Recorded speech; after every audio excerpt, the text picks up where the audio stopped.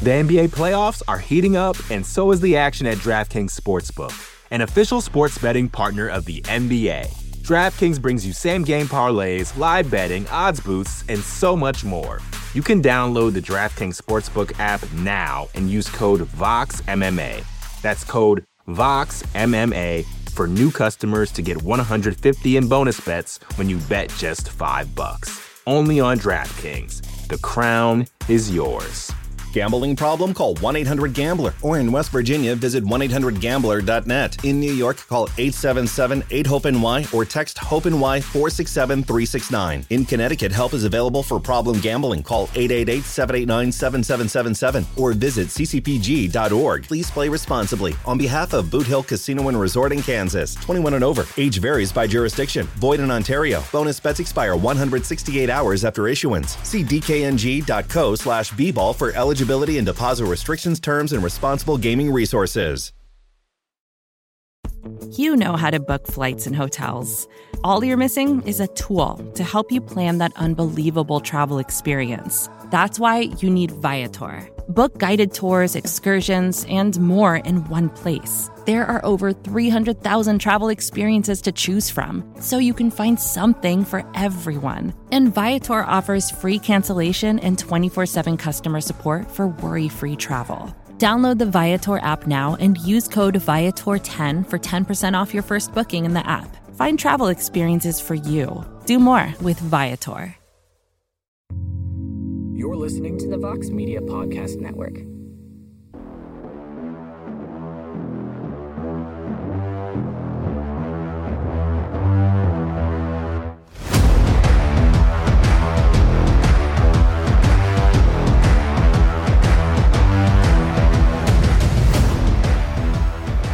Okay, what is up, everyone? Welcome to the latest edition of On to the Next One, UFC Vegas 59 / The Ultimate Fighter 30 finale.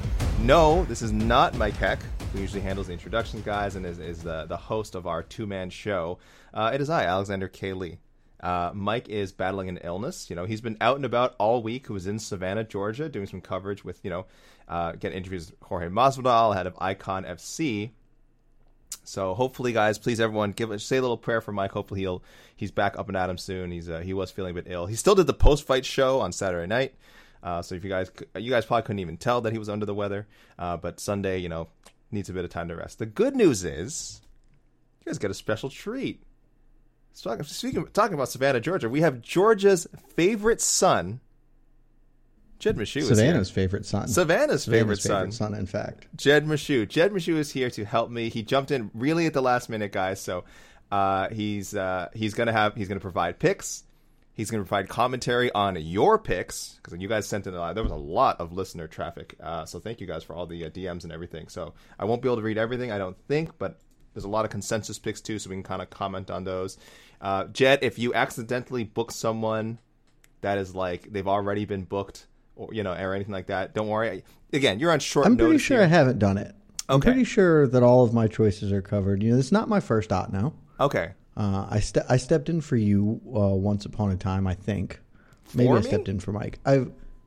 Maybe I stepped in for Mike. I've done one no before at least. Yeah. So not my first rodeo. It is my second rodeo. Your second rodeo. But you know what the clown is there for. You know what the clown is there for. You know why the bull is coming out of there. You know what the horns and all the sounds mean. You know how the scoring works. Yeah. Unlike your first rodeo, where it's just, oh my God, what is happening? There's just wild animals all around. So, yes. I think I've got it this time. Jed, what did you think of Saturday's card? Give me a quick. It was better than I thought it would be. Of course. Like we all tried, and I just got done listening to the post show. Great work as always, guys. And I think we all sort of agreed that card was bad on paper, and it was bad on paper. And I don't regret anything. I know you addressed it on the show. Right. I had several people hit me up in social media saying, apology. I'm like, I don't. Because let me tell you, it was a perfectly fine card. But it's one of those cards where you're not going to remember this card 2 weeks down the line. Whereas if you had spent time with your family, you probably remember that. That might be something significant for you. Still, way more entertaining. 10 finishes and 10 fights. I will also say, not for nothing, I would have felt a lot differently about this card had you told me going into it that it's a 10-fight fight card. We lost a couple immediately before. That certainly changes how good the card is, especially in my estimation. And then, yeah, even if you check my Topology picks, I predicted a ton of finishes in this card. I thought that would sort of be what we get, but, the other end of it, too, that nobody's talking about, and we don't need to harp on it because that's not the purpose of this show, but everybody's like, ooh, you guys deserve an apology. I need to see an apology. Well, there's a downside. There's a very real downside to having a bunch of first-round finishes. That thing moved so slow last night because there was just a 20-minute interlude after every fight where you got a video package. And, I'm not trying to yuck anybody's yum. If you guys love that and you're sitting at home and, this was awesome, I get to see Rashad Evans at the desk much more or whatever, then great. I am glad you enjoyed it. But it was literally to a point where, especially because I wasn't working last night, I was just, having a bevy, enjoying it by myself, maybe with a friend or two. I would just turn on the fight. Oh, we got a first round finish. Cool. I'm good for 30. I can come back to this in 30 minutes. I'm going to go pop over, watch something else for a little while. So, but still, all in all, a lot of fun outcomes, a lot of great highlights. And the main event far exceeded my expectations for it. Thiago Santos got fun again. Who knew? Who knew it could be done? You challenged him. You challenged him, Jed. You challenged him. I thought that if there was a man who could do it, it would be Jamal Hill, and he did. I mean, don't get me wrong. Thiago Santos really tried hard. He tried very hard to not be fun. Too hard, maybe. Oh, you mean he tried to not be fun previously? Oh, to not be fun. I mean, he certainly tried too hard, but that was my big the only criticism I had for our post show is the talk of Thiago Santos having a good game plan. He had a horrific game plan, guys. Sure, maybe it's better. Maybe he got knocked out in the 4th round instead of earlier, but that was only going to go one way. He's not a wrestler.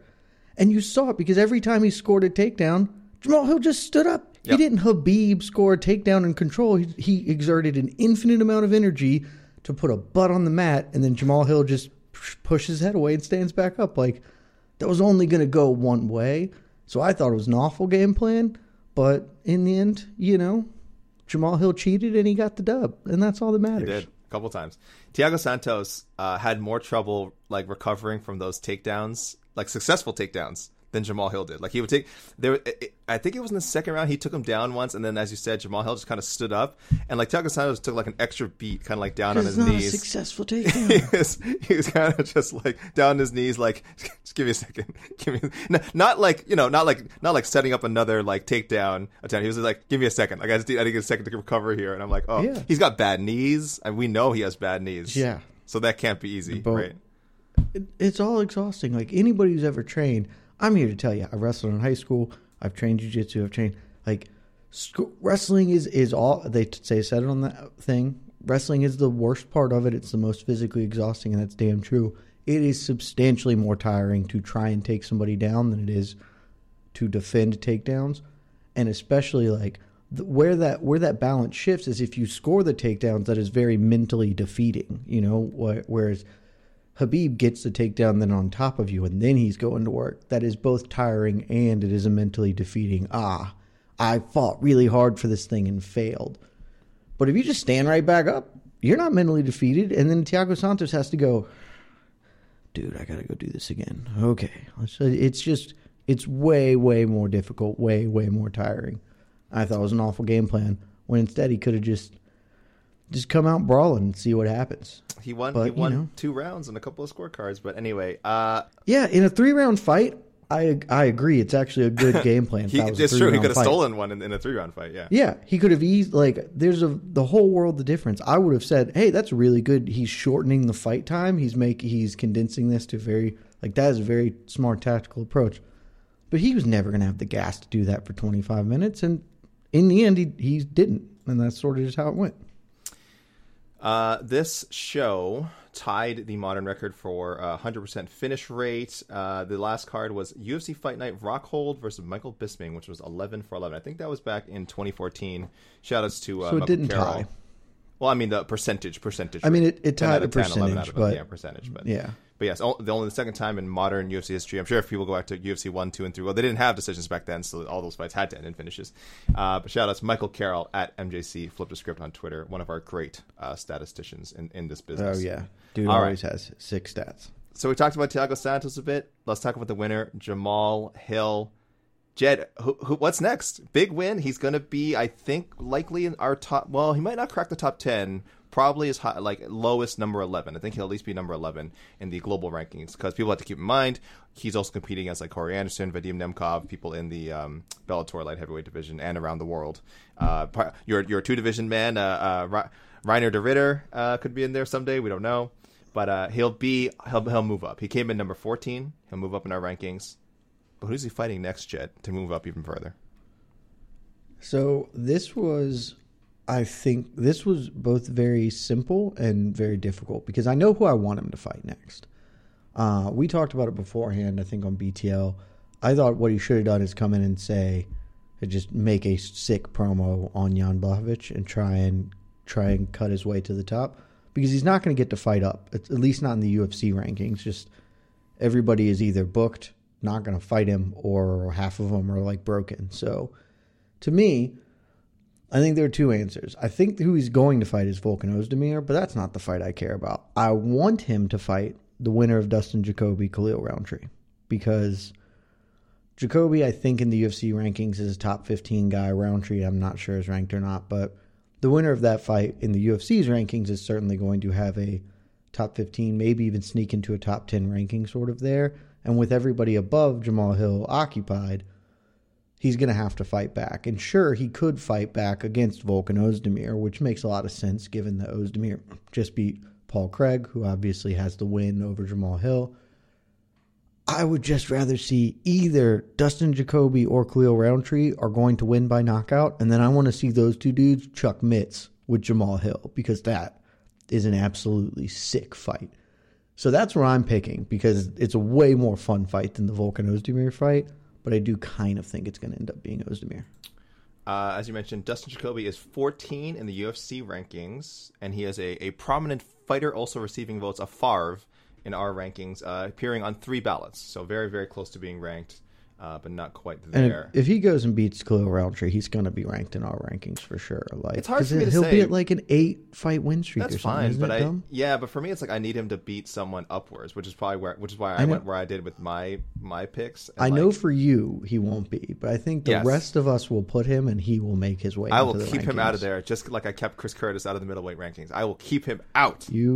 I will keep him out. You're doing God's work. I keep better.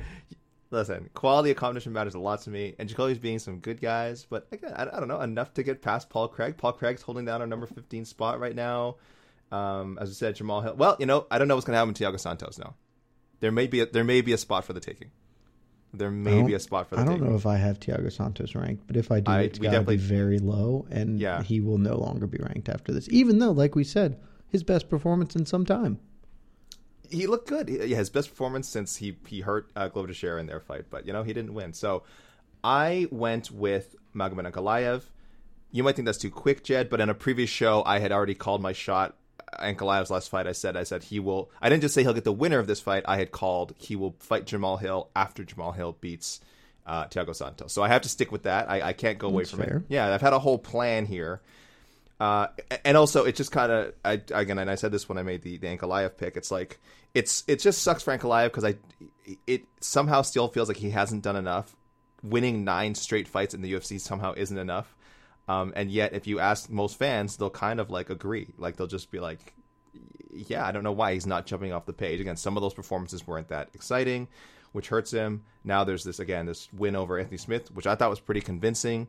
But because there was an injury involved, now a lot of people are going to say, oh, what was going to happen? I'm like, pretty sure we knew it was going to happen. It was going to end in a TKO anyway. But again, there's just a little bit of a cloud over it. So he has to fight again. I think he fights So here's my Jamal question. Hill. What does that mean for the light heavyweight title picture, specifically for Jan Blachowicz? Because it seems like the inertia now is for Yuri Prochazka to rematch Glover Teixeira. Yes. It's a fight that I'm okay with. Jan is trying to fight it because the reason I would not say Ankalaev is I just assume Ankalaev and Blachowicz are going to be fighting in a number 1 contender fight probably on the undercard of the Yuri Glover fight, that's sort of where I'm at. But if you're going Ankalaev to Jamal Hill, which I'm honestly on the merits totally okay, especially if that is a number one contender fight, I'm even more okay with it. But just where does that leave Jan Blachowicz? I do wonder if Jan can wait. It's probably not the best plan. I wonder mean for a title fight? For the Prochazka to share a winner. Do you if they do this though, if they do Ankalaev Jamal Hill and Jan waits, do you think Jan's still in front of the Ankalaev Hill? It would all my big thing is I'm okay with Ankalaev having to fight one more to get a title fight. 10 in a row. Granted, I want to be extremely clear. Nobody other than John Jones has ever done that in the UFC's light heavyweight division. Nobody has won 9 in a row. 10 in a row is only extending that. But based on how it's shaken out, who he's beaten, I understand the need or impulse for him to fight one more. But him fighting 2 more or fighting Jamal Hill and then having to wait 6-8 months, that is a lot tougher of a pill for me to swallow. That's welcome to the UFC, pal. I mean, that is you're going to take your medicine and you're going to like it. You know what I mean? But yeah, it does feel weird to say I don't know who Jan Blachowicz is going to fight next. I'm trying to let me do a quick search back what I said after the Rakic fight for Blachowicz. Well, I assume after that we just thought he was going to get the title fight because it looked like he wasn't going to rematch Glover. Oh, did you? Okay. No, I for some reason said he's going to fight Anthony Smith after he loses to Ankalaev. That's obviously not going to happen now because Anthony Smith is injured. So it's not. I would actually like that a lot better. If I'm being honest, I don't feel like Jan Blachowicz deserves to be in the title conversation. In this, I would say Ankalaev deserves a title shot more than Jan does, which is why I think Ankalaev deserves a title shot more than he deserves a title shot more than anybody. There's that deserves word again, though. Yeah. Well, deserve does have nothing to do with it. You're right. And our Mike has had the strength to send in picks. His heart was broken, I know, because he wanted what a hero. Yeah, he wanted Jacoby to fight Dominic Reyes so badly after Jacoby's last win. He said, "This is the guy. This is the guy to welcome Reyes back." And then, as we've talked about, Jacoby is fighting Khalil Roundtree. That fight's off the table. So now Mike is saying Dominic Reyes and Jamal Hill, which I think also makes a lot of sense. I mean, it makes sense. It's really unfortunate that we're just killing Dominic Reyes. It's like that's what that feels like. I mean, he's gonna have to fight someone when he comes. It's not gonna be an easy fight, no matter who he comes. Let him go back. It doesn't have to be an easy fight. It doesn't have to be. Jamal Hill is a tough fight. I know. I wish it was. Listen, I wish the world. Let Dominic Reyes fight Volkan Ozdemir. Let him do that. Again, Volkan That's Ozdemir's like a booked. much. Ozdemir's fighting Krylov, so he's booked. Oh, I forgot they already booked that. Yeah, he's booked. So Johnny Walker. Yeah, Jamal Hill is going to fight the winner of that fight. That's what's going to happen. Did he beat? Oh, yeah. I saw that as an option too. But the problem is he'll have to wait a bit because that's October. I think that's the October pay-per-view. So it's a bit of a wait. If you're Jamal Hill, you probably want to get back in there. But he's a smart guy too. Yeah, you're right. I think now that maybe they can run it back with Paul Craig. I saw that as an option as well. It's not for me. It's not far enough away in the past. But if you're Jamal Hill, you probably want that one back. You probably think it's a winnable fight. Jamal Hill wants that one back.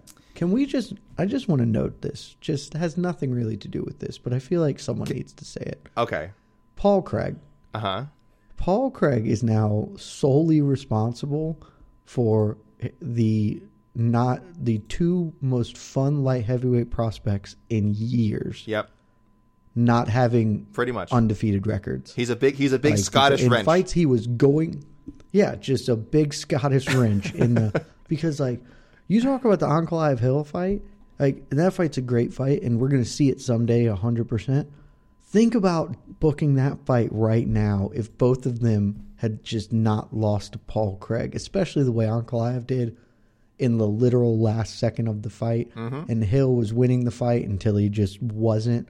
Think about what that fight looks like, because that's the kind of number one contender fight we salivate over. 2 undefeated hotshot prospects coming in, they're duking it out for the chance to fight Yuri Prochazka for the belt. That is the stuff legends are made of. And Paul Craig, big Scottish ruiner of fun. Your big Scottish lug. He's kind of created a little bit of not too much of a jam at light heavyweight because of those 2 wins. Again, Ankalaev has done enough since then. Thankfully, that it doesn't matter anymore. I'm sure everyone has Ankalaev ranked way ahead of Paul Craig. But this next fight we're going to talk about, Jed, Jeff Neal versus Vicente Luque, this really screwed up my rankings. Okay, so we'll talk about that in a second. First, I'll throw out my pick. I'm so sorry for you. I want to see if we're all on the same page with this, Jed, because Mike and I do a thing where if we have the same pick, it hasn't happened too often since we implemented this. Much like you and Connor's Wolfpack. What was it? Wolfpack wager. Wolfpack wager. Yeah, Wolfpack wager. I think we're going to be friends forever here. We're going to be friends forever? Okay. I think so. All right. Should we do it on the count of 3? Or does that make it too awkward if we're wrong? No. Okay, because Mike and I had the same. Mike and I had the same pick. I feel like this is one we talked before we filmed. Some of these seem so obvious. You're I right. think this is one. It's of them. going to be 1, 2, 3, and go. Okay, not go on 3. 1, 2, 3. Okay. We already screwed it up. Gilbert Burns, everybody. Gilbert Burns is Friends forever. That count. Oh, wow, a triple Friends Forever. That's exciting. Yeah, this is. Just go ahead. It's a Explain tight-knit bond. Tight-knit bond of friendship. Explain why this is going to happen. Jeff Neal called for it. I mean, Luque and Burns, training partners. Burns, not booked.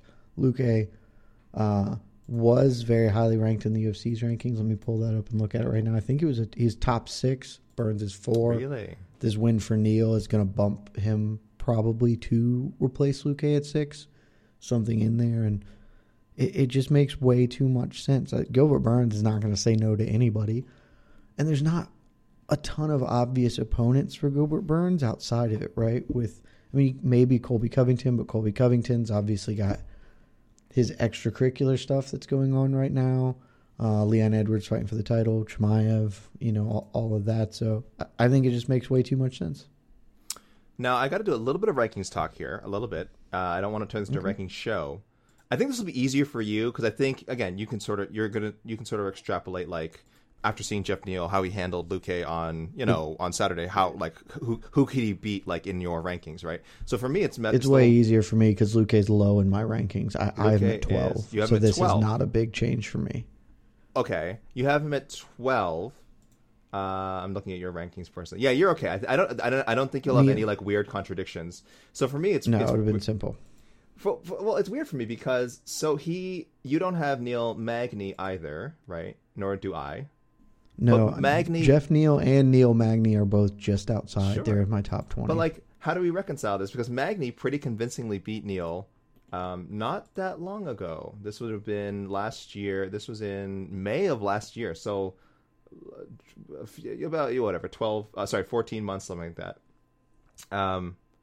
That's not a long time. Like it almost feels harsh. So here's the cluster biff I've got going on at 170 in that area ish. I have now. This is what I've decided on. Magny at 13, Chiesa at 12. Chiesa beat Magny.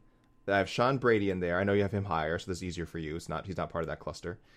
Vicente Luque, and then Jeff Neal, because Luque beat Chiesa, but then Jeff Neal beat Luque just now. But then it goes, and then it loops around though, because Magny beat Neal. So now I'm in this. You've got the rock paper scissors. I've got a whole mess. On. Yeah. So I decided though that Neal was convincing enough that I'm like, you know what, he's convinced, his overall record pretty strong. So I'm like, I'm kind of okay with just giving him Luque's spot. It's just the easiest way to sort this out because That's how I always just sort it in those situations, mostly with whoever won more recently. That you have to. That moves to the top of the wheel, just because part of my view is that part of rankings are obviously incredibly subjective and don't have a lot to do, don't really have much bearing on anything. But so for me, I largely view them as a snapshot of a moment in time, so people can look and just sort of have an idea of like, oh, okay, here's where maybe this isn't exactly where everybody lines up perfectly, but like here's tiered out where people are, etc. And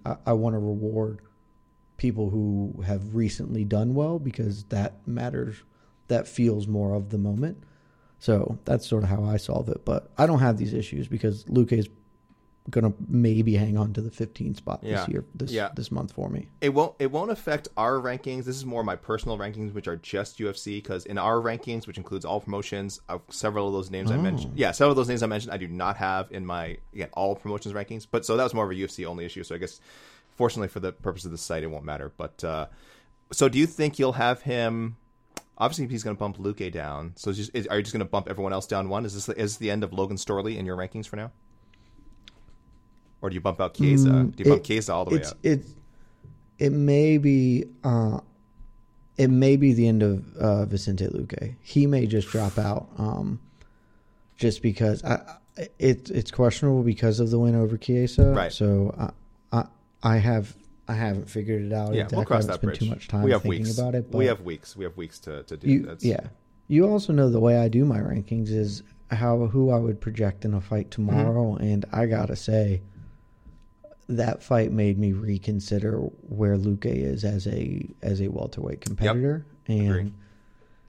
through no fault of his own, but I picked Neal going into that fight, and I sort of said at the time, I think this fight's pretty close to 50-50, but Luque's just got a lot more wear on the tires. He's not an old man, but he's been fighting for 13-something years and hard fighting too. It's not like Vicente Luque had easy wins. He fought a ton of absolute killers and got hurt in a lot of those fights, and he's just been pulling it out. And against Jeff Neal, obviously couldn't.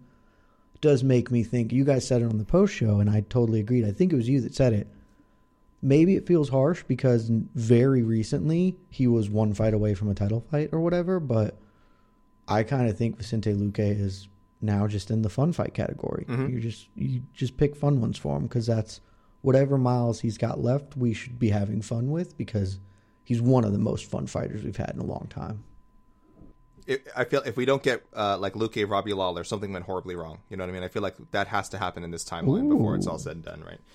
I hope that wasn't your wild card. I hope I didn't step on your wild card pick. I apologize. It wasn't. Though Luque may be my wild card selection, but I didn't have Lawler in there. But I love that fight. Okay, Jed, let's get to the meat of this pot. Let's get to what the people came for. To the important stuff. The Ultimate Fighter 30 finale, final fights.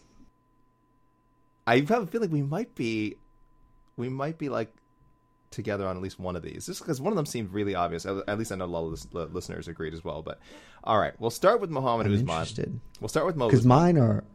I'll be honest. I want to tell the listeners. Are they pretty esoteric? This is the one that I had the toughest time with right here. But it's an open win. It's an open field. You can pick like anything.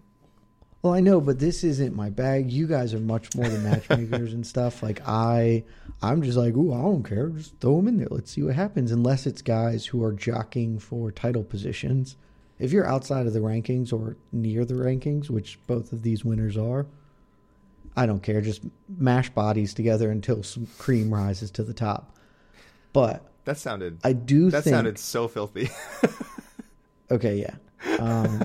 Anyway, moving past that, I do think that for this first one, I might have picked one that seems obvious, so then maybe we can have another for instance forever. First, let me ask. I need a little no bets barred preview here.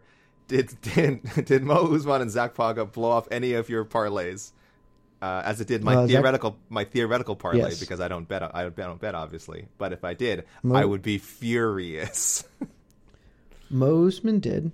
And I gotta say, I had immediate regrets because, as we talked on No Bets Barred, bet Pauga, basically because weeks and weeks ago you told me to just bet against Mo Usman. Mo Usman, listen, unprovoked. Listen, I want to be clear, listeners. I apologize. He reached out to me and was like, I don't know if he's in the finals and whoever he's facing, just bet against him. He's awful. Hold on. That's not the words that you. All right, listen.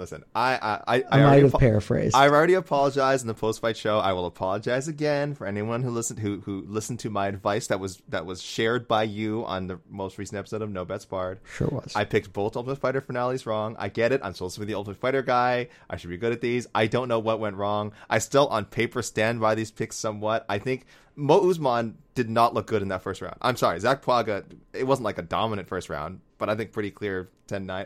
I think one of the judges gave it to Mo Usman though, so maybe I'm remembering it wrong. But I thought Paga looked pretty good. I wasn't seeing much from Usman. A little inside baseball here. We were having a little discussion on our Slack about what is the biggest gap between. A discussion started by me, by the way. Biggest gap in talent between brothers in the UFC. I was obviously taking some. It was incredible. We were having. We don't need to name all the names. We don't need to name all the names. We were having this discussion right as Mo Usman obliterated. Smoked him with a beautifully timed counter, just a gorgeous counter.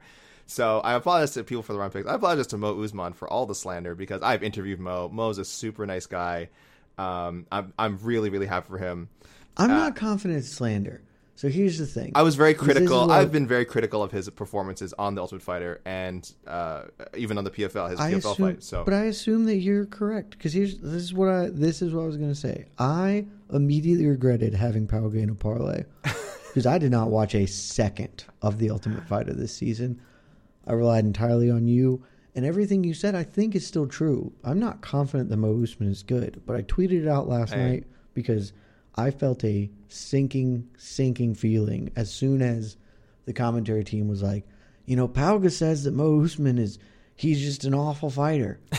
He's just athletic and powerful, but he has no technique. And I was like, oh, this dude's about to get wrecked. I forgot, Jed. Because it doesn't matter. Our favorite thing we always talk about heavyweights. If you're a plus athlete at heavyweight, you're a threat. You are. If you're a plus athlete, if you are athletic and powerful, especially at heavyweight, it super doesn't matter if you're technical. Derek Lewis, who I have a tremendous amount of respect for and think is a much better fighter than people give him credit for, most of his career, he didn't win because of the little technical things he did right. Have you ever seen that man stand up after he gets taken down? He just stands up. Yeah. He does not do any kind of tech. He's just like, he's a very good athlete. I'm getting up now. He's a very good athlete. Super good athlete. People look at him and go like, oh, he's kind of a big, he's got a big, big kind of, he's not like super muscular. He's a really good athlete. Unbelievable. One of the better athletes in the entire sport. Agreed. And that's all that matters. That's exactly what we saw there. That counter left, not a big shot, not a big swing, just a little chopping, just a little baby check left hook, essentially, that put him down. And it was just like, oh, yeah, he's just athletic and powerful. And, he knows how to do very, very basic stuff like that. And he saw a window and his body reacted and ping, on the button, done. And the hammer fist, whoo. And I was just like, oh. Of course, this guy's admitting that he's not as good an athlete. He's obviously going to lose. Whether our pre-fight analysis was correct or not about Muhammad Usman's skills, he was good enough. He was certainly good enough to win the Ultimate Fighter. So congratulations to him. Great moment with him and Kamaru, the first brothers ever to win. Did he get a bonus? Fighter. Did he get a bonus? He did. I would assume so. There were three absolutely. 3 performance bonuses. Poor Sergey Spivak didn't get one despite begging for it, which always works, of course. And Corey McKenna did not get one either for the first Von Flue by a woman in UFC history. You should never beg for the money. It's never. I don't know why. It's never worked. It literally never does. I don't know why teams haven't taught their fighters not to beg for the money because it just doesn't look good in any way. Conor McGregor one time. Yeah, 50 G's, baby. Yeah. If you ask for it afterwards, it feels like they make a point of not giving you the money, which also makes sense because it makes them actively look bad to have fighters begging for money. So I don't know. Jed, we got to. He's not the one who got screwed. McKenna got screwed big time. Okay, why 3? Why not even do the even number 4? Jed, we got to make some picks here. Mike said Josh Parisian. A lot of listeners did too. I said the Martin Budai versus Lukasz Brzezinski loser. That's going. I went very specific with this. That's next week, UFC San Diego. I don't know what you came up with for Mo. Oh, I took the low hanging fruit. Give me ham sandwich. Give me Hamdi Abdel Wahab. Abdel Wahab, sure. Just fought. Just won. Yeah.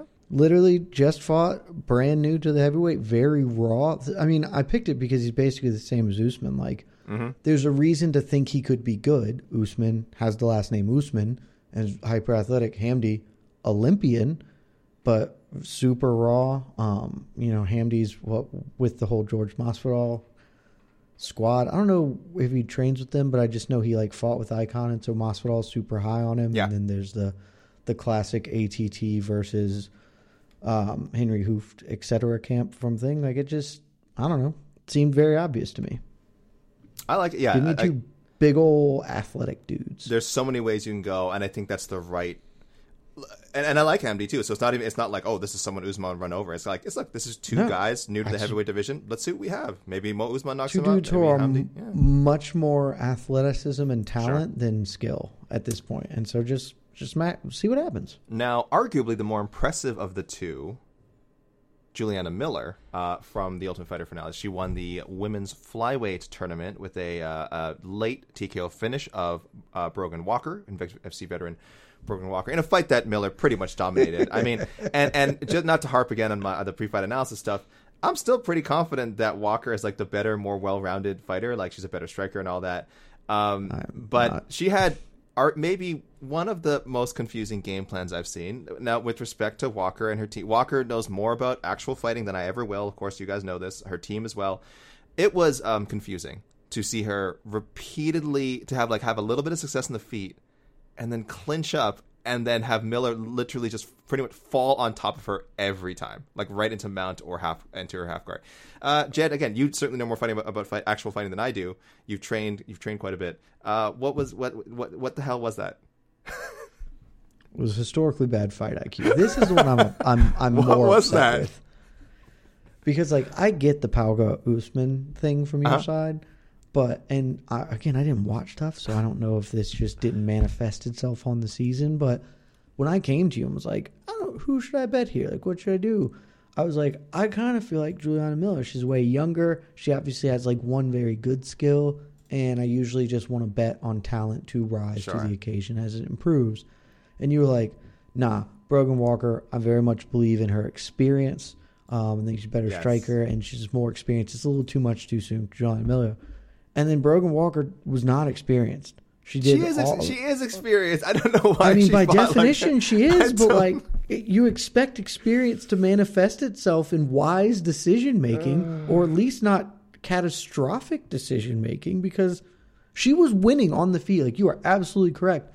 And in the first round, I can understand doing it. You get the clinch, and it sort of happens, and you're just in there fighting, and it happens.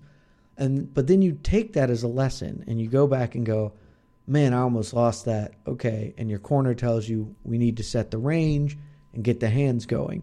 And you come out in the second round, you're doing that. And then you clinch. You're like, what are you doing? Why are you doing it this time? You're winning. You are punching her in the face, and now you're losing again. And then the third time. It's just, I don't know what was going on. Maybe her brain just was having a brain fart, but it was tough showing of fight IQ for sure. It was a tough finale for Brogan Walker. Juliana Miller was literally falling on top of her. Just.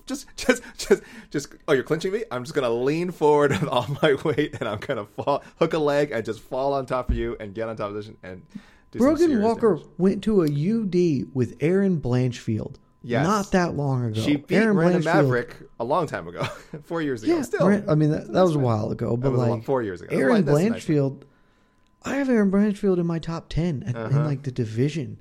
And she just couldn't figure out how not to give Juliana Miller exactly the fight she wanted. Let's give Juliana Miller all the credit in the world. Miller looked great. Yeah, took advantage of all the situations. She entered with reputation, being a very strong grappler. Great striking, great aggressive instincts, and went for that finish, went for that finish and got herself. She was really close to getting it in the first round too. Yeah, I think if there were 20 more seconds, she's getting the sub in the first round. She looked great. Well, it was in the second round with the choke. They were I think it was the second round, right? Was that the second round? Round 2, yeah. No, I went the. Didn't she have an arm triangle at the end of round 1? Oh, maybe. So there's all 3 rounds. So the first 2 rounds, she was just tuning her up, and she just kept getting into the thing. It was super weird. It's a real showcase. For Juliana Miller, for being honest. So good for her again. Congratulations, Juliana Miller. And the DX crotch chop. I'm sorry. I approve. I know. I know I can be inconsistent with saying when it's okay for people to celebrate, and I like the crotch chop. I like the Patty Pimblett quasi teabagging. I'm sorry. I approve of this stuff. I think it's okay. Brogan Walker and her team, I'm sure they could have a different opinion of it, but I appreciate a good crotch chopping, DX crotch chopping. More importantly, who do you approve of her fighting next? Because okay. Oh, yes. I'm sorry. I just picked a name out of a hat here, Did basically. You? Was that name Victoria Leonardo? No. Well, that's a fine one. Was it Hannah Golden? No. That actually might make more sense. Who was this name? I picked Courtney Casey. Whoa. I would also accept Luana Carolina. Courtney Casey, so much more experience, and we've seen how big an experience, what a difference it makes in these fights, Jay. Well, Well, one, to steal Jamal Hill's line, you got to stop talking about experience. You never experienced anything like me. Okay. Juliana Miller, that's exactly something she would say, too. Yeah. Courtney Casey and Luana Carolina were very specific choices. Luana Carolina because she can't really grapple at all, and so that gives Miller like a great chance to do that. And Courtney Casey is the one that I would choose if I were doing it because Courtney Casey is a good athlete, but also Courtney Casey has been known to have really bad fight IQ. And so while she probably should win a fight on the merits there, she is also someone who would go for a tie-up and a head and arm toss and then is playing a grappling game with Miller. And, you know, I don't think there's any wrong way to go here just because it feels like that with either of the tough ones. But Courtney Casey isn't close to the rankings, really. She's top 25-ish. If that, I do not have her. And see what happens. I do not have her in my top. I don't even know if she's that. She's holding down the 30 spot in my personal UFC only rankings. 6-9 in the UFC across 2 weight divisions. So she's fought at strawweight and flyweight. She's a flyweight now. 10-10 overall pro record. 500 fighter coming off a loss. She's not crazy. You kind of shocked me. She's supposed to be a better fighter. Absolutely. Because I've always thought that Courtney Casey has the talent to do more. But her fight IQ has kept her from doing more. Yeah. So that's why I was like, I don't know, Juliana Miller just beat somebody with bad fight IQ. Let's run it back. I was going to say, I thought Brogan Walker was a much better fighter than Juliana Miller, too. And I'll say, at least on Saturday, she was not, definitively. Anyway, so yes, I went with Victoria Leonardo, as a lot of others did in the listener picks. Mike went with the Hannah Goldie. But yeah, it's anywhere kind of in that cluster. But that's ambitious. Yeah. Carolina, I think of the 4 names we just mentioned, I actually think Carolina is maybe the most likely. I think Carolina probably is the most. I want to be clear. That was me choosing what I'd like to see as the Casey. I don't think the UFC books Casey. I think Carolina actually is very, very possible. Okay. I like it. She's coming off a loss. I don't think they view Carolina as anything more than a card filler. And I think that they can feel confident that Miller will win that fight and can build Miller. Sergey Spivak. Someone I thought Sakai could pull the upset here. I thought that he could have his takedown defense would hold up. It did not, Jed. His takedown defense did not hold up. Spivak is a friggin' animal. Not even a little bit. Not even a little bit. Not even a little bit. It's not as though just takedown defense. It's like he's a good grappler. I thought like, okay, he'll be able to like at least get taken down, but get out of trouble. Sakai has historically been okay at defending takedowns. He gave up like 6 on 7 attempts or something. Spivak is really good. Spivak is really good. I wonder. So again, Mike and I had another Friends Forever moment. This is the first time we've had like 2 Friends Forever moments, and he's not even on the show. I think he'll be with us. I don't. This one was the hardest person for me to pick, actually. 1, just because. 2, 3. Chris Dawkins. Oh no, I went Derek Lewis. Okay, it's good that we didn't try to do the synchronized. Yeah, I didn't think we were going to be aligned. I briefly thought about Chris Dawkins, and I don't hate that fight. I don't know. I was just trying to find. This one was really tough because I think there's no wrong way to eat this Reese's either. Really, like part of me would love a Romanov Spivak grappler's delight. I know Romanov is scheduled to face Marcin Tybura, but I think we all assume he's going to beat Marcin Tybura. But I don't know. I think Spivak is going to crack into the UFC's top 15 this month, and I guess Chris Dawkins probably is. That's probably what's going to happen, if we're being honest. Like that does seem like that's the fight they're going to make. You do have me thinking though, because let's be honest, Derek Lewis has been used recently as the young heavyweight up and comer litmus test. That was exactly my thought. Right. Chris Dawkins did not pass it. Sergey Pavlovich did. Tai Tuivasa did. Where would Sergey Spivak fit in that hierarchy? I am curious to know, and Derek Lewis has been used for that purposes lately. Yeah. It was exactly my thought, and it's like Spivak is going to try and take Lewis down, and he can. Lewis has been taken down, but that's a much more advantageous fight for Derek Lewis, I think, to not Spivak. If Spivak is stuck on the feet with him, Lewis is probably just going to clobber him. So it's back to a fight that he's had a lot of success with, the Curtis Blades, etc. Like he at least knows the rules of that fight, as opposed to maybe he just comes out and gets clobbered like Pavlovich did, or etc. So I would love to see. I think you guys are right on Dawkins. I think that probably is what happens. Sure. Yeah, that's more of a not necessarily a magic wand pick. That's more of like what I think will happen. I'm not sure where Mike was coming from, but that's more of like putting myself in the actual matchmaker's shoes. But yeah, I do like the idea of Spivak, as we talked about before, the Derek Lewis FU Jitsu get up style. I'd love to see how Spivak, especially if it's a 5-rounder. 5-rounder? Yeah. Spivak scores a takedown. Derek Lewis is just like, no, I'm standing up now. What are you going to do about it? And that's something Sakai could not do. That's how we go. Sakai, a fine, skilled fighter, not someone I would describe as a plus athlete. So. No. He is like, Sakai is exactly the middle of heavyweight athleticism. Mm-hmm. He is not a bad heavyweight athlete, but he is the minimum threshold to be a top 20 heavyweight. Like, that's any lower than him, and you really can't be a top 20 heavyweight from an athletic standpoint. But he is by no means plus. Now, the young man who was given an opportunity to open the main card after a couple of fights fell through, Terrence McKinney. Jed, are you excited about picking a fight for this guy? I want to hear what you got first for T-Rex, whatever. This is a magic wand pick because I don't think they'll do it. But we talked about it in the Slack afterwards. McKinney called for it. I like the Paddy Pimblett fight. Yeah. I think that fight makes a ton of sense. It does. I think that fight would be super fun. I have been very down on Paddy Pimblett. I will admit his most recent performance hasn't made me completely reevaluate him, but it makes me think that he's better than I was maybe giving him credit for. And while McKinney is a better athlete, and I certainly think has a lot of an opportunity to succeed more in that fight, I would favor him in that fight. McKinney is super raw. Paddy is a tough guy. He is going to bite down the mouthpiece and go to war. And I think it's just a really fun matching up of prospects. And if we're not going to do Paddy Pimblett versus Tony Ferguson, which I honestly am pretty in for, but I know Mike is very against that particular fight. If we're not going to do it, I think you do a whole lot worse. I have a backup, as well, but I would do the Paddy Pimblett fight. I'm so boring. I didn't go in that direction, but I do like it.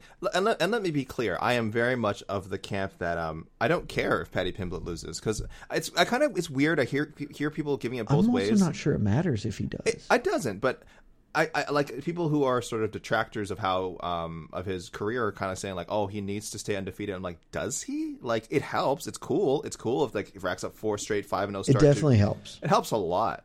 But if he lost to a guy like McKinney, I don't think it would hurt him that much. I think he is famous That's enough. The thing.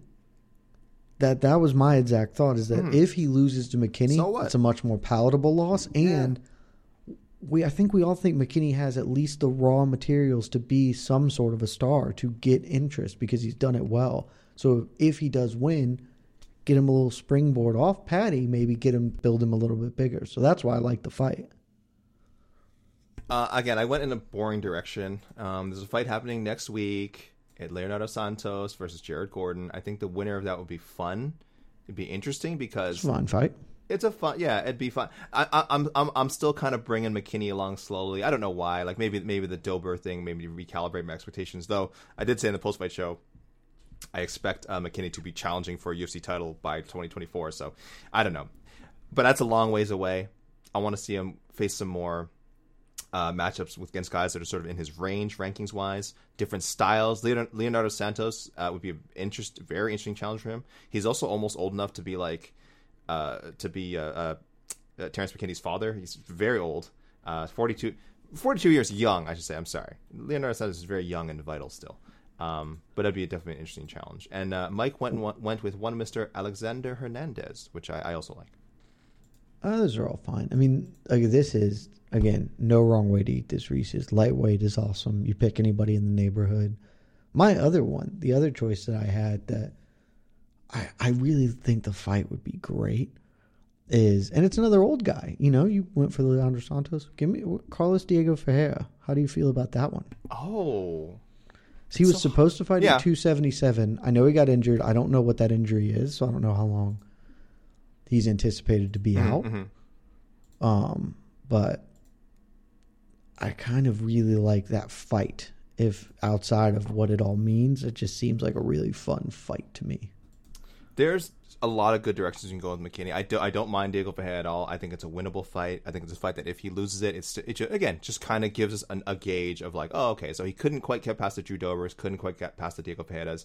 Again, only 27 years old, just getting into his athletic prime.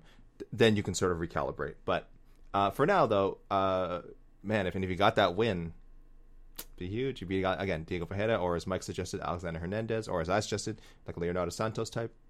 It'd be interesting. The NBA playoffs are heating up, and so is the action at DraftKings Sportsbook, an official sports betting partner of the NBA. DraftKings brings you same-game parlays, live betting, odds boosts, and so much more.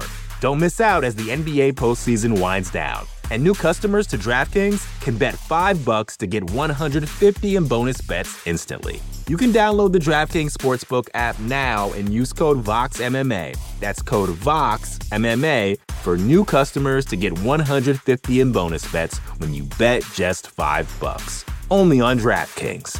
The crown is yours.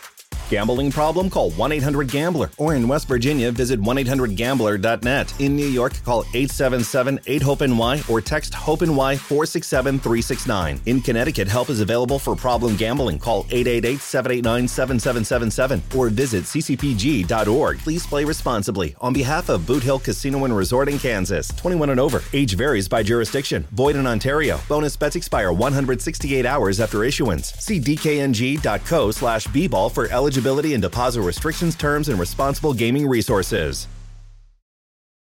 Jed, wildcard No time. wrong way. Wildcard time. Do you want to go first, or do you want me to go first? I want you to go first because I picked two different fighters with wild cards, and I don't want us to double up. So okay, let me go first. Let me make sure I got Mike's pick here. Sorry, I wrote down. I took the notes. I took my Mike note. Yeah, I did. Okay. I will lead off then. I will lead off first, and maybe I'll let you go second, and I'll let non-existent Mike go last. I really wanted to make something happen for Mayra Bueno Silva. Her outpouring of emotion afterwards really touched my heart. You could tell she was, I think just winning was exciting. I think she liked winning. But just the whole situation was kind of frustrating.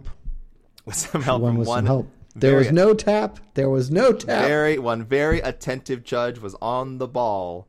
1 out of 3 judges, that's all it took. And she is officially a winner by first round submission, 77 seconds. And listen, we've all been in those scenarios where it's kind of overwhelming and it's so confusing. What happened? Why am I being accused of something? It happens. So she got emotional, and I think she deserves mention on this show. I hope being mentioned on this show can help her get her through this difficult time. So I'm actually giving her a pretty big fight. She's now 2-0 at bantamweight, I believe. She moved up from 125 and is now 2-0 in this new division. So assume she plans to stay here. You are correct. Wu Yanan, Stephanie Egger. Those are her wins. Let's step it up. She's been in the UFC for a bit. For her 7th fight, excuse me. I want the Sarah McMahon Aspen Ladd winner. They fight September 17th. The winner? The winner. Yes. Damn, listen, McMahon is... at that stage where again she can't be picky with fights. I think she's still a really high level women's bantamweight, but she's up there in age. I think her job is to face these younger challengers and see what they're made of. And if should Ladd win, still has a lot of rehab to do career wise, as far as from the lofty peak of her cracking the top 10. People saying she was so close to a title shot. She's well away now, and she's not above fighting someone like Mayra Bueno Silva. So I don't mind her fighting either of those ladies, whoever wins on September 17th. Okay. I should have known you would pick a fight like that. So I'm going to, for my wild card, I wanted to do Vicente Luque, but we kind of already talked about it. Vicente Luque, Michelle Pereira would be dope, but that's just my heart pick. I'm going to instead go Mikhail Oleksiejczuk because dude returned to middleweight. We're not here to pretend that Sam Alvey is a tremendous fighter, but Oleksiejczuk, really interesting career because his UFC run has all been at light heavyweight, and he beat some good dudes, lost to Dustin Kobe, Jimmy Crute, some of the really bigger, better guys. But I think at middleweight he can really make some noise, and I want to see it. And Chris Curtis, action man, coming off not a really fun fight, if we're being honest, not his best effort against Jack Hermanson. These two dudes, just let them get in there and get after it because Chris Curtis is hella fun, and Oleksiejczuk, he throws the kitchen sink right out of the gate. That fight would be awesome. Give me that directly into my veins. Yeah, that got thrown out there, and I loved it. Popped out right I'm away. not surprised. Yeah, I loved it. I will say I kind of want Chris Curtis to return to 170. But again, if you're Chris Curtis, you're probably not feeling like you're like that Jack Hermanson fight. I think like, he should. Like, it doesn't mean he should can't stay compete at middleweight. 185. And also, Yeah, he did not lose that fight because of size. he lost was that smaller fight 'cause though. He was noticeably smaller. He was smaller, but that's not why he lost, because his No. game plan wasn't very good, and Jack Hermanson fought a very tactical fight. and I'm sure he feels the same way. Yeah. And Oleksiejczuk isn't even. He's not a huge middleweight. Like, let's just be honest. He was, even though he's coming from light heavyweight, he's not that big. Mm-hmm. And I just think that fight would be awesome, and I just want to see him chuck him. I'm into it. If Chris Curtis wants to give it one more go 185, that would be a really good test. If he loses that fight, then it's like, okay, now let's reconsider back to 170. If he loses that fight, he just has to drop to 170. Yeah. But, I'm sure he doesn't want to. I'm sure he's been enjoying not cutting weight for the last year or so, however long he's been up with the UFC. I'm sure he's really enjoyed 185 because, again, cutting weight is stupid. Mike's just jumped right in onto the Brian Battle thing and said, Brian Battle, Ian Machado, Gary. It's a good call out. Let's make it happen. Wait, he did call out. Yes, he did. Gary and Brian Barberina, right? He did. I think the Barberina call out's better. Sure. He called out Gary. Gary was the one he led with. Yeah. Because he was like, Gary, you're ducking me. I don't love the Gary call out just because Gary coming off a loss and like such an emphatic loss. Like, wait, did he? Wait, no, I've got that wrong. No, Sorry, no. He won. My hand up. That was on me. Okay, no worries. We'll fix it in post. I actually don't. I don't. No. I'm just gonna let that be. That's fine. Look, this isn't my back. I'm stepping in on short notice. Yeah, okay, exactly. I told you. I'm one. amazed it took you this long to make any sort of flub. What a run you were on. Yeah, I'm all right with Ian Gary, but that still might be a bit much. I love the Brian Battle one. Even though his call out, they spell their names differently, is like wrong, I still think that it's fun to have people with the same name fight. He was all over the place with his I tripled my win. Someone $10. I tripled my winnings. I got $75. I'm like, okay, I don't know how you got there, but maybe there's a part of the story that got cut. Who can say? All right. Anyway, yes, but Brian Battle, very impressive, by the way, in his first fight at welterweight. I was saying on previous show, like, oh, he looked a little drained at the weigh-ins. And you know what? Maybe the weigh-in process is a struggle, but once he got in that cage, very nice finish. I think it is a struggle, but he did not struggle in cage for that, is for sure. And Sato, pretty tough to knock. That was only his second knockout loss, I believe, so not an easy guy to put away like that, and especially with maybe one of the best knockouts of the year. So good stuff, Brian Battle. All right, Jed. Now you got to sit tight here. All right, so we got our check the tape segment here. I got to give out some love for people picking fights previously. We have a listener, Marcus McGahee, who names the shows. He called this one the Oh Bother edition. Pooh Bear reference. Shoutouts to Brian Battle. So everyone can share in the announcement of Volkan Oezdemir versus Nikita Krylov, UFC 280. Izzy versus Alex Pereira. We all knew that should happen. We all assumed it was going to happen. It looks like it is going to happen now. UFC 281, November 12th. And Dustin Poirier, Michael Chandler being targeted. This is not official, but the gears are certainly in motion for Poirier and Chandler to settle whatever weird grudges they seem to have. That's also UFC 281. And Matt Schnell and Matthias Nicolau, December 3rd. Really, really big flyweight bout. I'm so looking forward to that one. It's really far ahead. Schnell has had many, many fights fall apart in the past. Hopefully that does not happen in this case. I really want to see him fight Nicolau. And, man, if he beats him, we're talking top 10 flyweight Matt Schnell. So that's December 3rd. And I do want to say I was so close. Myself and one of our regular listeners, Seamus Law, were so close. We both said Andrei Arlovsky should fight the winner of a recent bout between Marcos Rogerio de Lima and Blagoy Ivanov. He is fighting one of those guys, but he's fighting the loser of that fight. He's fighting de Lima. He's fighting Pazao on October 29th. So I was so close to nailing a pick. Seamus will get him next time. Now, the listener picks, guys, we got a lot, and I thought I was going to have more time, but I was blessed, again, to have a guest host today, so thankfully you guys got to listen to Jed and not just me reading over picks. I'm sure you would have loved to hear your own picks, but I will try to get to some here. Standard disclaimer, guys. I'm going to focus. You're only going to get a point if somehow you're the only person to pick a fight. I know, very hard to do. You may have just made mistakes. People, weight classes. Did these guys fight already? Is it a notable injury? We know they're not coming back. Were they released? Have they already been booked? Is it a teammate you messed up with, etc.?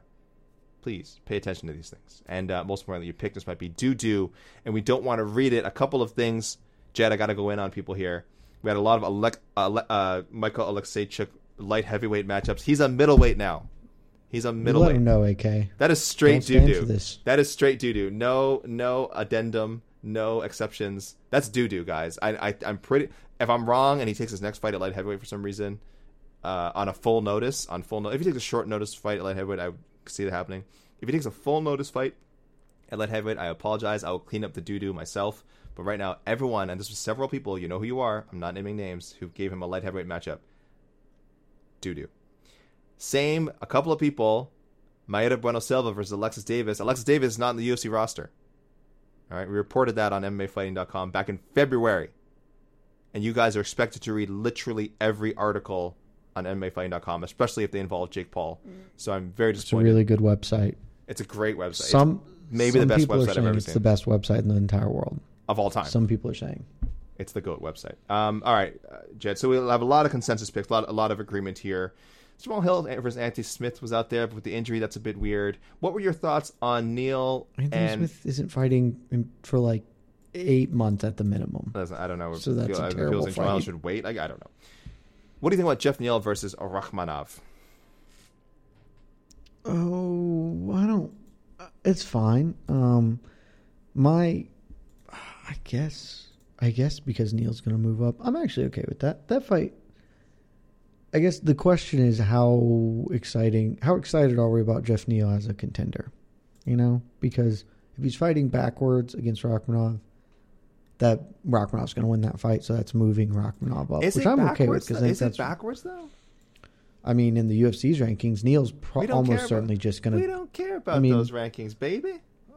I mean, I care about them from matchmaking standpoints because that's what the UFC is going to continue to do so. The UFC acknowledges no rankings, not even their own. The UFC does whatever the hell they want. They don't care about rankings. We have Shavkat at number 8. Jeff Neal was a Favre on I think one I have ballot. Shavkat at like 4. Yeah. I might have him at 3. We don't care about the UFC rankings, especially on this show, in this house, in this economy. We don't care about the UFC. In this economy, we don't care about the UFC rankings. Okay, so that would be a fight ahead for Jeff Neal as far as we're concerned. I don't hate the fight. I still think the Burns fight is better, but I have no real issues if you want to do the Shavkat fight. Sure. Mo Usman versus William Knight. I mean, I think we said it with it. Pick a body. It does not matter to me. Just pick a random heavyweight that's not like a top 20 dude. I think that's totally fine. That feels honestly like more of a step up in competition for him, but sure. I'll say for Mo Usman, people also liked Mo Usman, Parker Porter, Mo Usman, Justin Tafa. For Juliana Miller, Mandy Baum, Jasmine Jasdavizius, Victoria Leonardo was probably the most popular one I saw, so I'm in step with the listeners on that one. Sergey Spivak, Christakis, everyone liked that one. Sergey versus Pavlovich, Sergey on Sergey. Loser obviously changed their name to the spelling of their opponent. What do you think of that? I would love that. I considered that for exactly that reason, but that is certainly Pavlovich fighting backwards, and he's going to have to fight a little bit backwards, but that's a pretty big step back for him in the rankings, which is why I didn't go for it. McKinney, a lot of choice for him too. One of them, which kind of surprised me, but I did see it. More than 2 people sent this to me. So, Drakkar Klose. That feels unfair. You like that one? No, that was one of the first ones I looked at, just because Klose just fought and the timelines will match up. But I ultimately decided, as you said, feels a little unfair to Klose. I think Klose did get that big win, and that's how I ended up with Diego Ferreira as my other one, because Ferreira was originally supposed to fight Klose at 277, and I was like, Ferreira's on 3-fight losing streak. He's a little older. We can just kind of build him up, but I like the fight on the fight as itself, but with the narrative around it, I think I'm with you. It's a little unfair to Klose. Alekseychuk. I liked a lot of these. Kyle Dacus, Puna Soriano. I think these are both good. Corey McKenna. One jumped out for me from a lot of people mentioned. Though I'm going to give a special hat tip for people for reminding me that this was a rematch. Jonathan Hotz and Thomas Collins both said McKenna versus Vanessa Demopoulos 2. I did not remember they had fought in the Contender Series back in 2020. And McKenna won by UD. I assume that's how McKenna got her UFC contract. So I did not remember that fight happened. Neither did I. I don't remember a lot of Contender Series. See how smart these MMA fans are. I don't think I like that fight though. No, I don't think so. Not a fan. Demopoulos is doing. They're both kind of newish and young and on the rise. I'm never a fan of matching like potential rising people up this soon, especially rematching them this soon. Like that's just. Did you see Demopoulos in the sumo wrestler? I featured it in Misfits. I know that's a sore spot since we broke up. Our Misfits breakup. I apologize. Did you see that? Can't believe you bringing this up in front of on the air. I'm making a show of it. I apologize. Did you see her with the sumo wrestler? I did, but okay. I don't want to talk about this thing that hurts me so much. But okay. You just went ahead and did it. You just went ahead and talked all. I didn't even warn you. I didn't even warn you it was coming. All right, let's move on. I apologize for that. Let's move on to the listener picks. I love to shout out our first timers. Thomas Baxter, first time submitter from Ottawa, Ontario. My fellow Ontario, and been thinking about starting to submit for a while now. So here's a try. Also, I wasn't sure if I should justify my picks. Anyway, so they wrote out some stuff. I want to read what they had to say about Jamal Hill versus Jan Blachowicz. What makes the most sense, in my opinion. I'm happy Santos broke his 3-fight boring streak, though. That deserves some credit, sure. They want Shavkat. They said, great win for Neil. He's earned the right to get finished by Shavkat. Oh, that's a little backhanded. That's just what Shavkat does, though. He's really good. Spivak really versus Jailton Almeida after Jailton dog walks Shamil Abdurakhimov. Yikes. Very, very... Thomas Baxter, very aggressive with these picks. I kind of like it. I don't hate that pick. No. I honestly don't hate that fight. I don't think it's bad at all. Kevin Perry, I want to read their thoughts on Hill and Jamal Hill, Alexander Rakic. Again, another matching up with an injured guy. I don't know why.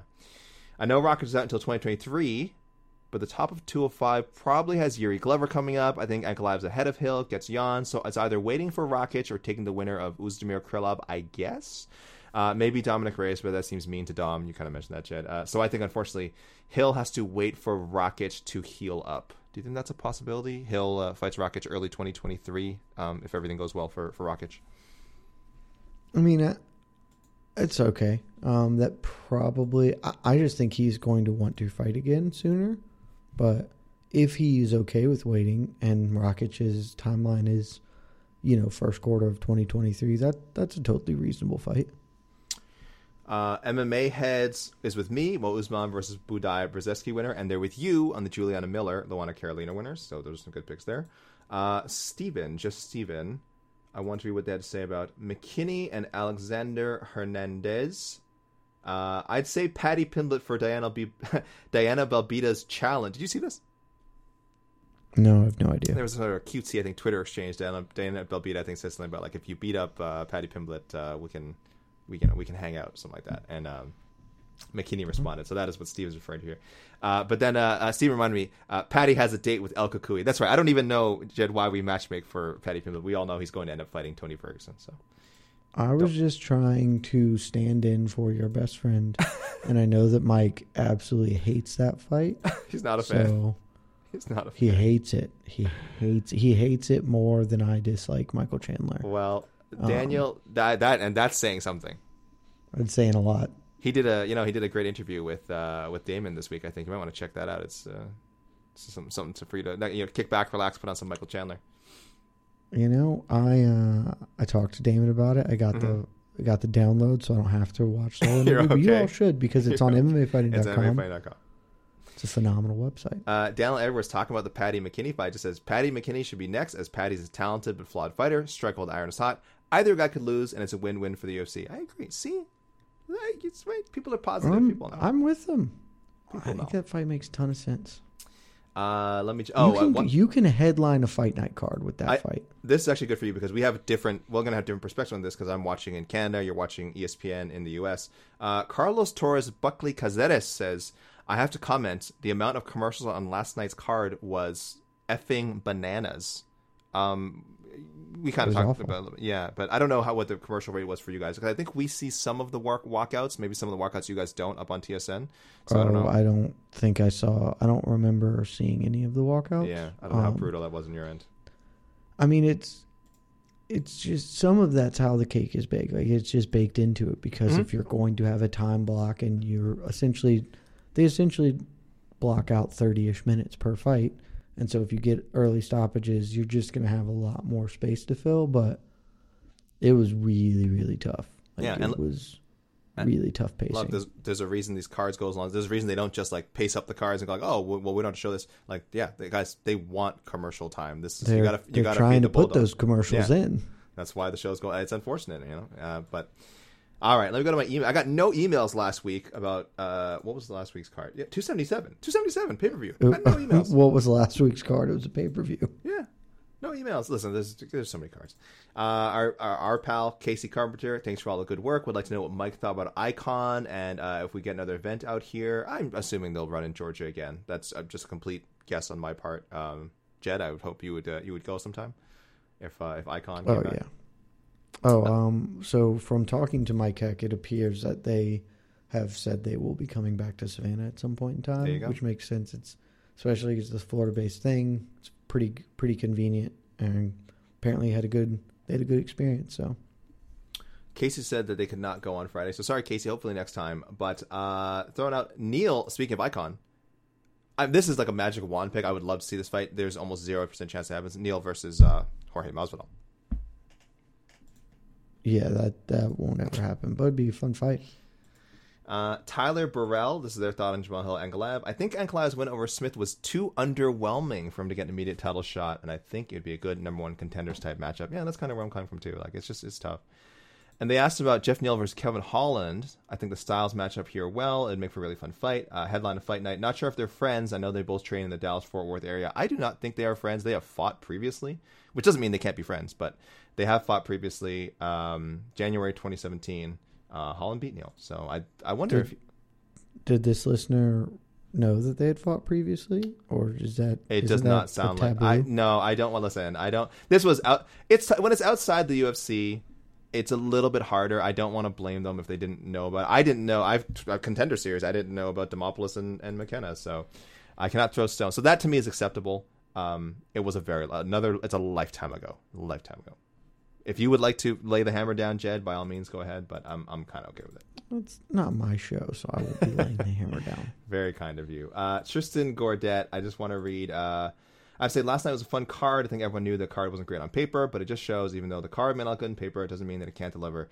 It's the reason why MMA is so great, why I tune into every fight card. You just don't know what could happen. So kudos to all the fighters for all the finishes. That's fine. Positive thoughts. And then from them, I liked Bueno Silva versus Josiane Nunes. And Romelo Reyes, thank you for sending an email. I'm back with more matchups. Shouldn't have any doo-doo. We'll be the judge of that. Oh, okay. Romello says, thank you all for inspiring me to pursue a job in MMA. I just started writing recently. I've been in a rough spot lately. Watching y'all, this includes, he's talking about but I think this includes No Bets Barred, your fine preview work, your fine post-fight show work, all that stuff, Jen. It's all of us. Watching y'all has not only helped with that, but inspired me to try something I never thought I'd be good at. Thanks again for keeping up the amazing work. Y'all are killing it. First off, Romello, let me say, feel free to send me a writing sample if you have time. If there's something you're really proud of and you want me to take a look at it, I warn you, I'm very harsh, but you have my email. Send me something sometime. We can talk about it. And also, congrats just on doing it, man, because that's the only way. That's the only way to get into it. You just do it. MMA is still a very young field. Obviously, it's bigger than ever. It is mainstream, but compared to a lot of the major sports, the barrier for entry is I would say is a little bit lower. Not to say the quality of the talent is lower, but just the amount of people that are working to get you. It's a smaller field. It's a smaller field of people. So if you're going for it, hey, why not you? You might say, oh, how can I be Errol Helwani? How can I be Mike Heck? How can I be Jed Meshew? And it's like, once upon a time, Jed Meshew wasn't Jed Meshew. Jed Meshew put himself out there. Jed Meshew got on that grind, And now here he is. It had to be somebody. Why not Jed? Why not me? Why not you? Why not me? Why not today? So Romello, hopefully someday I'm having you as a guest host on Not Know or something like that, and we're just laughing about this. And even if it doesn't work out that way, enjoy writing about something that you love, whether it's professionally or for fun. I hope you have a great time on this journey. And again, reach out to me if you need any advice. Happy to share. Reach out to, I don't know, we can reach out to Jed as well, but he can be a harsh master. I'll give my advice to anyone, please. Especially to this gentleman, because it's the same advice. I've given this to a lot of people who have reached out to me and asked or come across me. My 2 pieces of advice are, the big one is just do what makes you happy. And this extends far beyond just kind of this field, but the way I got to where I am is mostly luck, like if I'm just being honest, but I make the content I want to see, and because it's the only way to do it. Because if you're trying to write for somebody else or do something for somebody else, it's just not going to work. You're not going to have the same spirit and heart in it, and that is going to come across to everybody else that is intaking what you're producing. And it's twofold. If I get fired tomorrow, knock on wood, that doesn't happen. LoveMMAfighting.com, great website. If I get fired tomorrow or whatever, this no longer can become a career path for me. I will be tremendously sad because I love my job. I truly do. But I will know that I did what worked for me, and that's really just kind of it. Because as AK said, the barrier to entry is lower, but you're going to face a lot of rejection. It's still really, really, really difficult. And when you get here, they're just not going to love it. Like whatever you're doing, a ton of people are going to hate it. You're going to catch a ton of crap for it. And that's fine, because as long as you are happy with what you've done, that's all that's ever mattered to me. And I think that produces the best work, and it certainly has made me feel the best about what I've done. And so that is what I always tell people in general. Just do what is making you happy. And then even if you don't get to maybe where you'd hope to be, you can still be really comfortable with what you did because it was what was true to you. That is 100% authentic, and I tell you, you stand by your words, because as someone who has edited your work and collaborated with you, yep, I can tell people this man does not compromise. This man, nope. he is not lying when he says he does things his way. I've experienced it firsthand. I've talked to my therapist about it. Yeah, you do. Jed does things his way. Do what's in your heart, and then if it lands, then great. Then you've put yourself into the best possible position, and you've produced your best work. If it doesn't land, you can at least be comfortable knowing that I did it.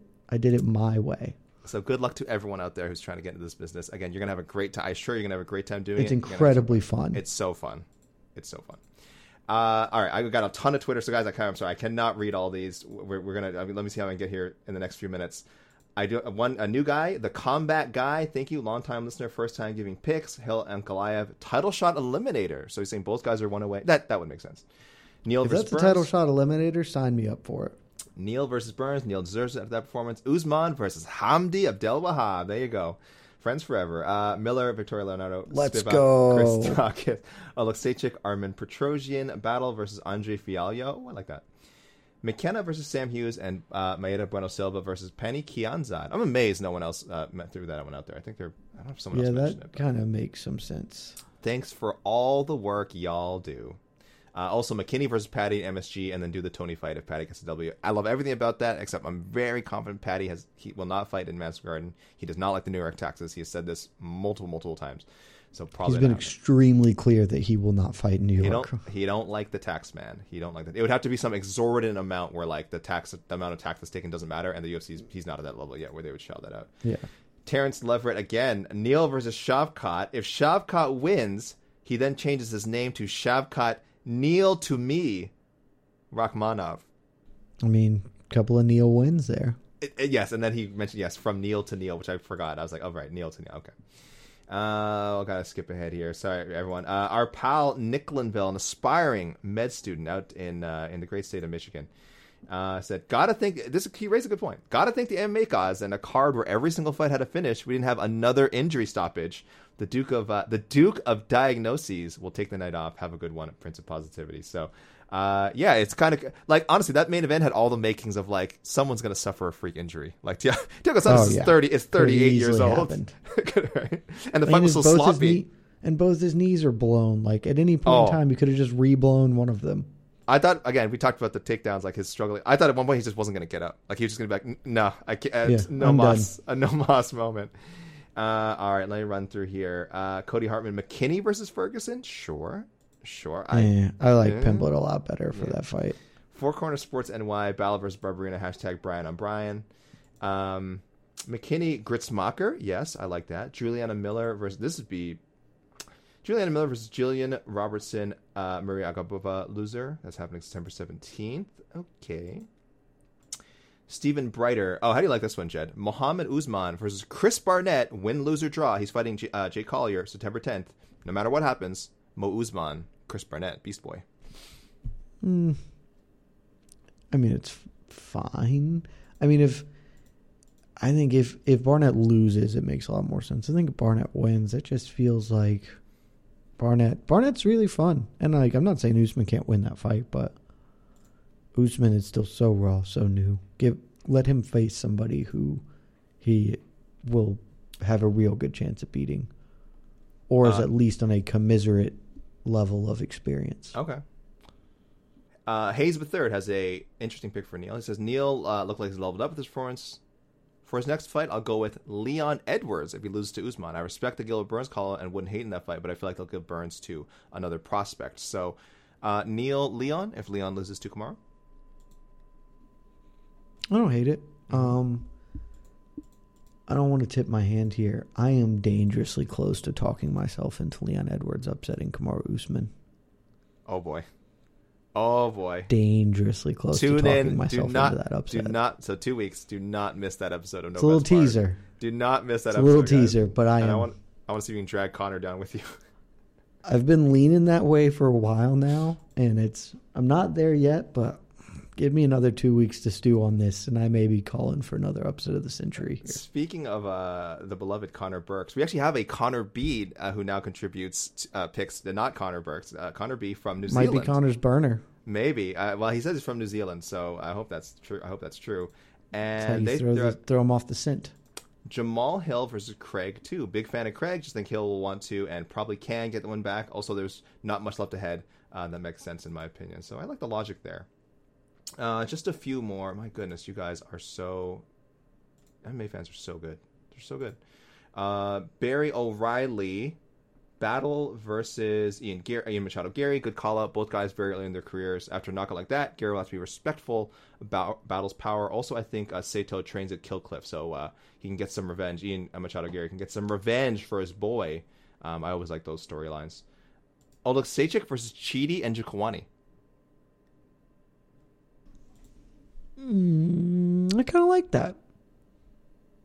If we're not doing Chris Curtis, I'm very okay with that. Our man in Italy, Francesco, the man who started all the Pimblett Tony Ferguson talk, is now throwing out this one. Brian Battle versus Robbie Lawler. That's probably more likely to be possible, but I don't want Robbie Lawler to be the stepping stone for new prospects. I know. That's horrible. I want Robbie Lawler. I would way rather have... I'm not even all that in on Robbie Lawler versus Luque, but that's much more aligned with the fights I want for Robbie Lawler.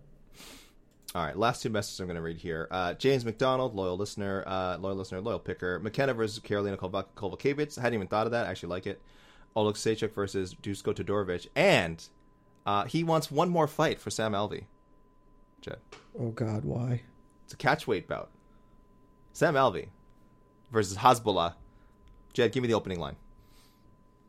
I mean, I'm going to say that Alvey is still a favorite in that one, just from the size disparity. But it's probably pretty close because of the number of people who will ironically put $5 on Hasbullah. All right, and I got this long message from someone named Benjamin Benson from Copenhagen, Denmark. They have a loyal listener. They sent a huge... I'm not going to read all this message, Benjamin. I apologize. I mean, I read it, Benjamin, myself. I'm not going to read it on there. It is so long. This would take me at least like 2 whole minutes to read. if I read it in its entirety, and if I read it at my normally super fast talking speed. I hope it's just him talking about Marco Madsen. I don't think Marco Madsen gets mentioned, which is just super disappointing. Wow. So I'm quite excited. This is my first time chiming in. I'll be in Amsterdam for an international bachata festival on fight night. I'm propelled to submit my picks beforehand, so they pick before the winners actually happen. MMA is in fact not very far from Latin dancing. The way you need hip control, balance, economical use of muscles, isolated muscle control, etc., etc. Example: a fellow bachata dancer I know was a renowned kickboxer, sparred with the Pettis brothers, and so on. And he agrees. Okay. So he felt the need to put some of us on blast for some reason. I'm not going to read all this, but some of it pertains to you. So this is why I'm reading it. All right. Says some stuff about Mike being too New England biased. I mean, we can all agree on that. That's not an unfair criticism at all. We all know that Mike should never talk about New England athletes again. Nobody cares about that stuff. Why is Mike so unashamedly... I got to start again. Why is Mike so unashamedly in awe of everything Jed says and does? My toes cringe like the roots of a 500-year oak when he drops his jaw every time Jed opens his mouth. I love Jed's hillbilly antics, but when his stances and takes become crude and straight out dumb, Mike should rise from 5th grade level behavior and stand on his own better. Do you want to address? There's more to you. Do you want to address that part first? I mean, sure. First, definitely not a hillbilly. You wouldn't call me country. That's fine. Hillbilly. I mean, I guess it's fine. He's from Denmark. He doesn't really know the distinctions between hillbilly versus just like yes, this is true. hick or whatever. Everyone, you're from the U.S., so everyone in the U.S. is a hillbilly. Yeah, we're all hillbillies, but there are distinctions between what those various things are, especially in the South. Mike's in awe of me. I don't think that's true, but if it is true, it's because I'm awesome. So, yeah, I guess that's what it is. Like that's easily explained. That's not going to change. I'm also not confident that the roots of an oak cringe, but that was very vivid wordplay. I respect that. Well, he said his toes cringe. I don't think toes cringe either. I think even like curled up. Anyway, curl. Although toe curling is not confident that's the visual he wants to go with. Though maybe that's something different in Denmark. Because let's move on. Toe curling is not a bad thing. Let's move on. Where I'm from. Let's move on. Jed also has a fondness for fighters hailing from either the Midwest or Dagestan. True? I don't know. The Midwest? I genuinely don't know. I was going to say name one. I was going to say name one. I don't know. Which, though less obnoxious than Michael Bisping being openly favoring American and British fighters, is just a conundrum to me. I want to hear him admit that he was... Oh, it's relating to Justin Gaethje. Okay, I guess. I want to hear him admit that he was blatantly wrong in picking Gaethje over Oliveira, something he never admitted on air. I think you kind of covered that. I definitely admitted that after Oliveira killed him. And I can't wait to see Jed's face when Oliveira finishes off Makhachev, which he probably will do off of his feet, as he is a much, much better striker. Why is no one mentioning that? I mean, I've talked about this on last week's Hot Tweets. Actually, maybe it was this week's. I don't remember. It all kind of blurs together. I don't need to go. This is not the show for it, so I won't dive too deep into it. If Oliveira beats Makhachev, it will be a tremendous win, and I will no longer be able to speak any ill of Oliveira. Not that I have. I've just picked him to lose. I am not confident he is a much better striker, though I think that he is a better striker than Islam Makhachev. He's certainly a more varied striker. You have to look at it as a whole thing, because part of what makes Oliveira a really good striker is his ground game, because he can kick freely, knowing that he doesn't care if you take him down. That's not going to be an effective strategy against Islam Makhachev, who will be like, thank you for the leg, I will now take you down. And then Oliveira will play off his back. I just truly don't think the striking is going to matter, because I think both men will be happy to fight this in the realm of the grappling. And as I said in Hot Tweets, and as I've been saying for years, I don't think that's a really good idea for Charles Oliveira. Like, I don't, and maybe I'm wrong, and maybe he throws up a triangle or whatever. And if that's the case, I will come and say hand up, because I definitely said that after the Gaethje fight. Like, hand up. I was wrong. Oliveira put the boots to Justin Gaethje. He got hurt, but he did put the boots to him in the end. God, I just don't think he can play off the back, because, again, and this sounds mean, I think his guard is less dangerous than people act like it is. Because lots of people have been in his guard. Benjamin is ready to... Benjamin, I hope you're listening to this because this is the takes you came for, my friend. You came at him. He's got more takes for you.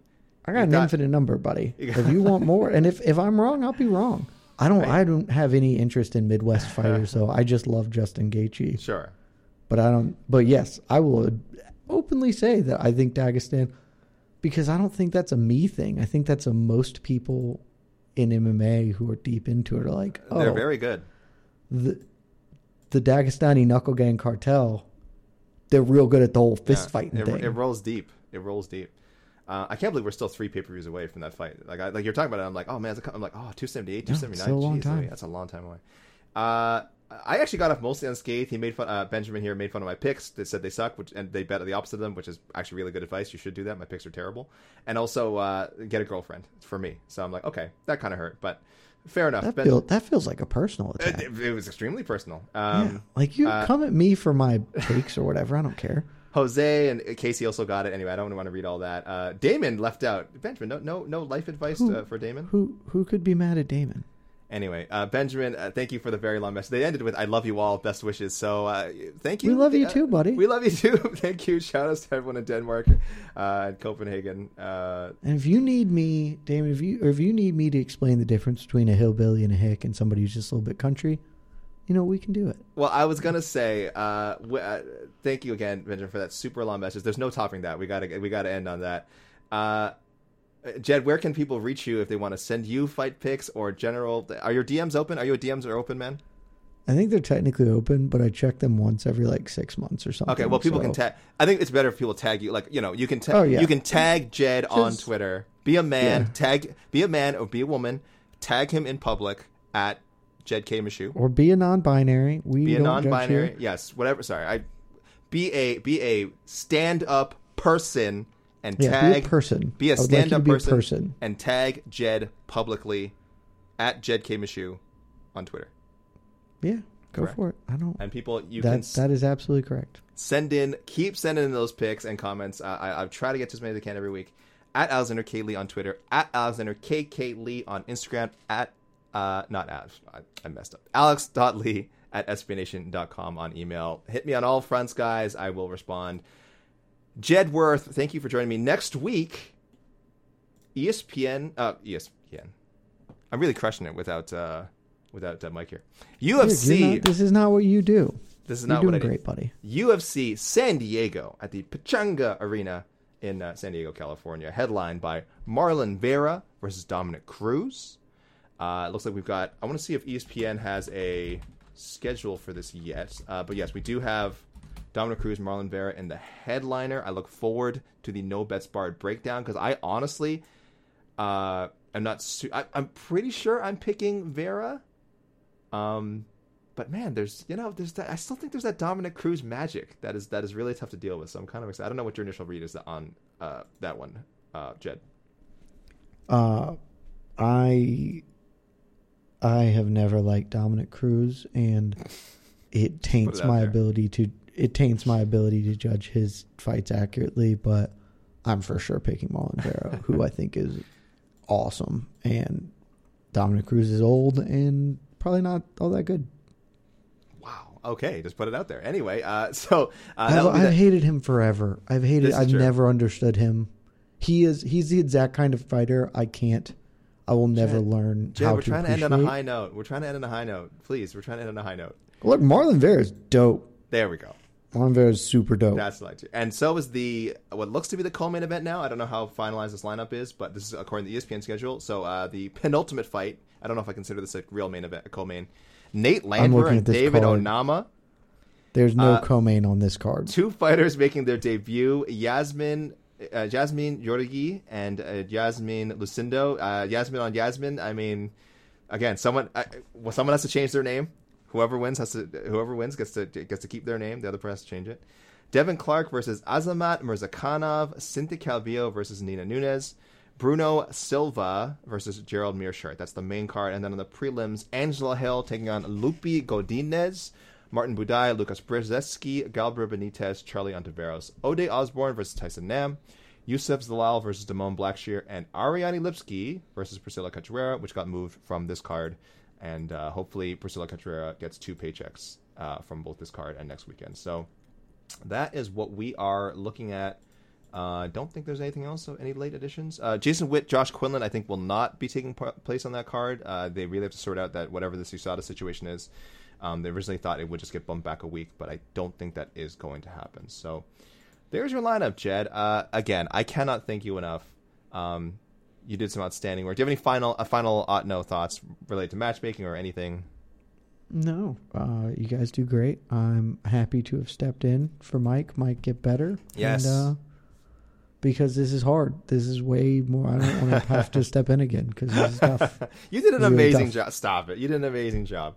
Mike, hopefully, will be back next week, guys. And thank you always for listening to On to the Next One, the podcast.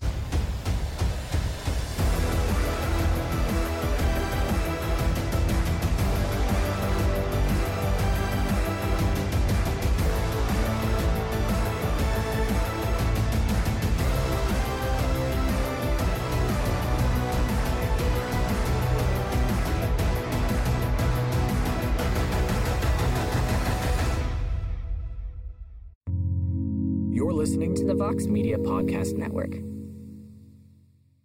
The NBA playoffs are heating up, and so is the action at DraftKings Sportsbook, an official sports betting partner of the NBA. DraftKings brings you same-game parlays, live betting, odds boosts, and so much more. You can download the DraftKings Sportsbook app now and use code VOXMMA. That's code VOXMMA for new customers to get $150 in bonus bets when you bet just $5. Only on DraftKings. The crown is yours. Gambling problem? Call 1-800-GAMBLER. Or in West Virginia, visit 1-800-GAMBLER.net. In New York, call 877-8-HOPE-NY or text HOPE-NY 467-369. In Connecticut, help is available for problem gambling. Call 888-789-7777 or visit ccpg.org. Please play responsibly. On behalf of Boot Hill Casino and Resort in Kansas, 21 and over. Age varies by jurisdiction. Void in Ontario. Bonus bets expire 168 hours after issuance. See dkng.co/bball for eligibility and deposit restrictions, terms, and responsible gaming resources.